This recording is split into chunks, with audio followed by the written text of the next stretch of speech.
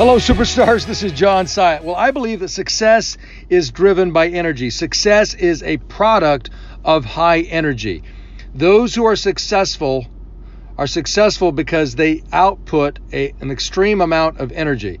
So the question is, how do you elevate your energy? Well, I believe that there are 4 specific things that we can do to increase our energy. And when I say energy, really what I'm talking about is passion. The things that we want, we need to connect to. The more clear we are about those things, the more likely it is that we'll actually pursue those things, that we'll actually behave in a way that will allow us to have those things or to be those things.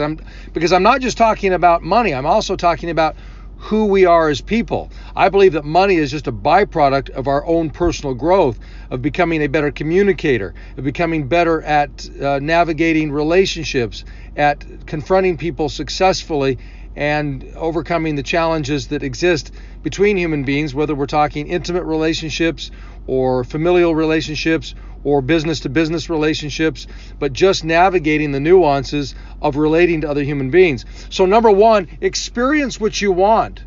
Look, instead of talking about, for example, that car that you want, how about you go out and drive that car? You know, a lot of people say that they want this luxury car or that luxury car, and over the years I've asked agents this question, or others that I've coached, is, well, have you actually gone out and driven that car? And in most cases, 9 times out of 10, the answer is no, which fascinates me. How is it that you can say that you want it, and you know that you can go down to a dealership? In most cases, they don't charge you. They will actually be happy to let you drive the car to experience it, and yet the person never did that. It makes 0 sense to me. So here I challenge you to do this. If you want something that you've never had before and it looks like it's unattainable, it's expensive, it's not within your budget, one of the first things that you should do is actually go out and experience it, because connecting to it, number 1, will allow you to simply understand, number 1, do I want it? And probably number 2, to confirm yes that you do, and you'll get more excited, you'll exert more energy to actually make that happen.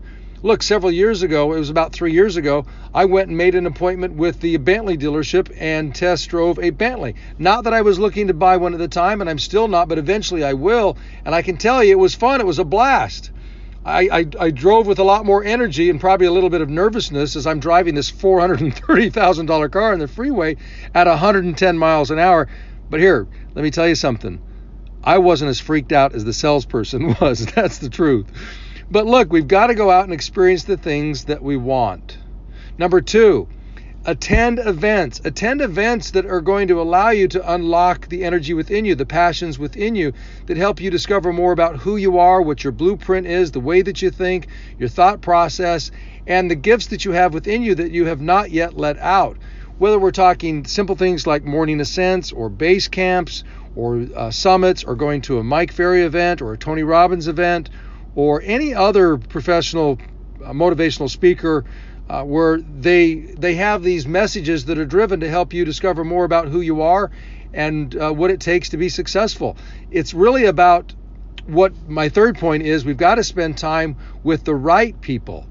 See, when we go to these events, then look for people that we can spend time with where they're more successful than we are, so that we can model our behavior after their behavior. One of the surest ways to ensure our success is to make certain that we look at those who are already successful, who have the life that we want, living the life that we want, who are being the person that we want to be, and just simply model their behavior, mimic their behavior. And then finally, discover your passions. Most people, ladies and gentlemen, live this life and never either discover or live their passions. Over 75% of people who are polled, when asked about their job, their career, most people are dissatisfied with it and they do not like their job.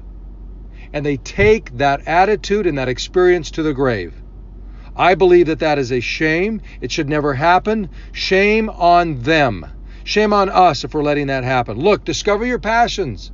What is it that lights your fire? What is it that makes your juices flow? What gets you excited? Get connected to those things. And it may, look, I don't care what it is you do for a living, but if you can connect what you do for a living to the things that you want and recognize that if you do what you do for a living exceptionally well, the rest of your life can be exceptional. that you can tie your success in the business that you have or the job that you have and allow that to be the stepping stone, to be the segue to living your passions. See, people who are successful make certain that every day as they engage in the monotonous, tedious things, that those things become the stepping stone to living their passions, to living the life that they want. Look, I firmly believe this, that there are people who manufacture excuses, and then there are those who manufacture success. My question for you is this: which one are you going to manufacture? Give these things some thought, and as usual, I'll see you at the top.